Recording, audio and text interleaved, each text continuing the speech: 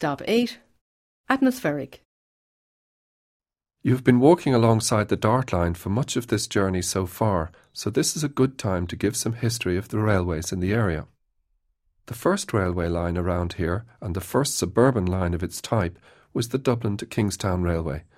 This was opened in 1834 and stopped initially at Salt Hill.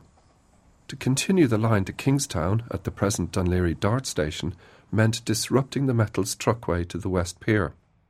So, the new railway embankment that crossed the old harbour was made wide enough to include the metals.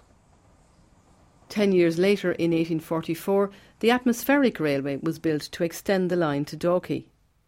This was a new and short-lived pneumatic system to facilitate the steep gradient and tight curves of the line between Dunleary and Dalkey.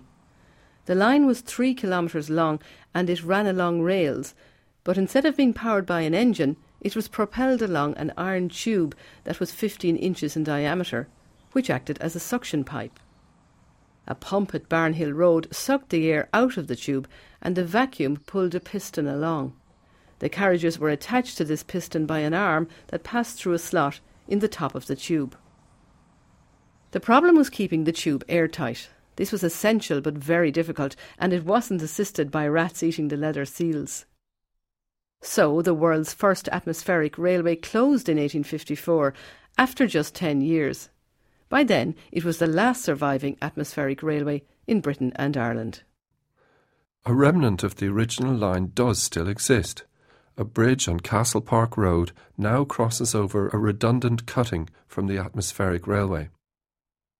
A conventional railway replaced the atmospheric system and ran through to Bray, continuing from Barnhill Road where the atmospheric railway terminated. Slight changes were made to the curvature of the line as it was too tight for conventional railways, and this had a knock-on effect on the alignment of the metals. Stations like Glenageary were added in 1867. This is when Station Road was built. It ran alongside the line of the metals.